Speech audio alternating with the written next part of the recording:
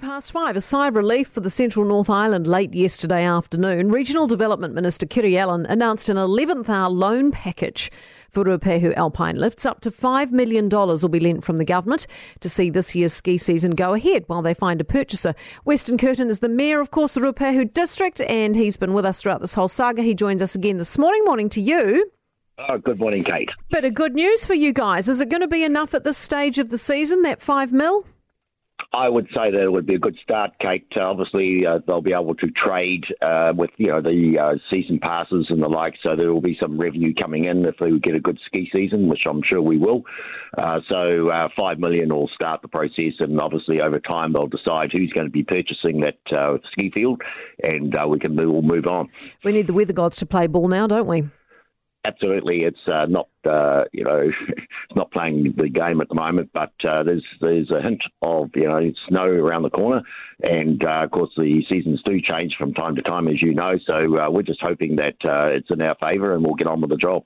It's been confirmed that it is a loan, not a handout. Does this complicate things?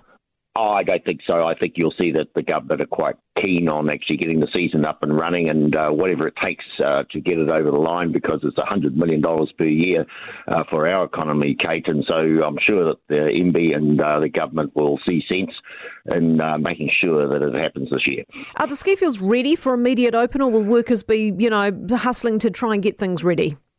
Very much so. The staff have indicated last week when we went to the watershed meeting, they were very passionate about getting the ski fields up and running.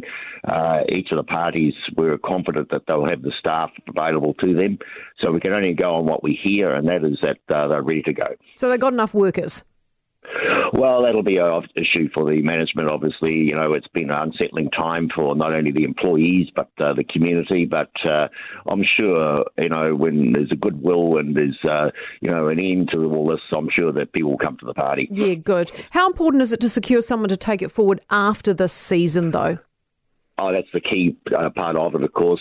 We've got to get all the stakeholders in the room and actually start talking about the long-term sustainability of this, this business. And it's complicated because, it's a very seasonal business, but it's interesting to see the local iwi involved now, which is a great part of the puzzle and helps with the concessions and the like. So we can see some, real positive aspects of this movement so far. Good. Well, I hope you get some snow, and I hope it gets going, and I hope it all ends up well, and we'll speak to you again, no doubt, Weston, on this too. Thanks so much for being with us. I know you've been inundated with media ever since the announcement. Weston Kirton, who is the Mayor of Ruapehu District. For more from Early Edition with Kate Hawkesby, listen live to News Talk ZB from 5 a.m. weekdays, or follow the podcast on iHeartRadio.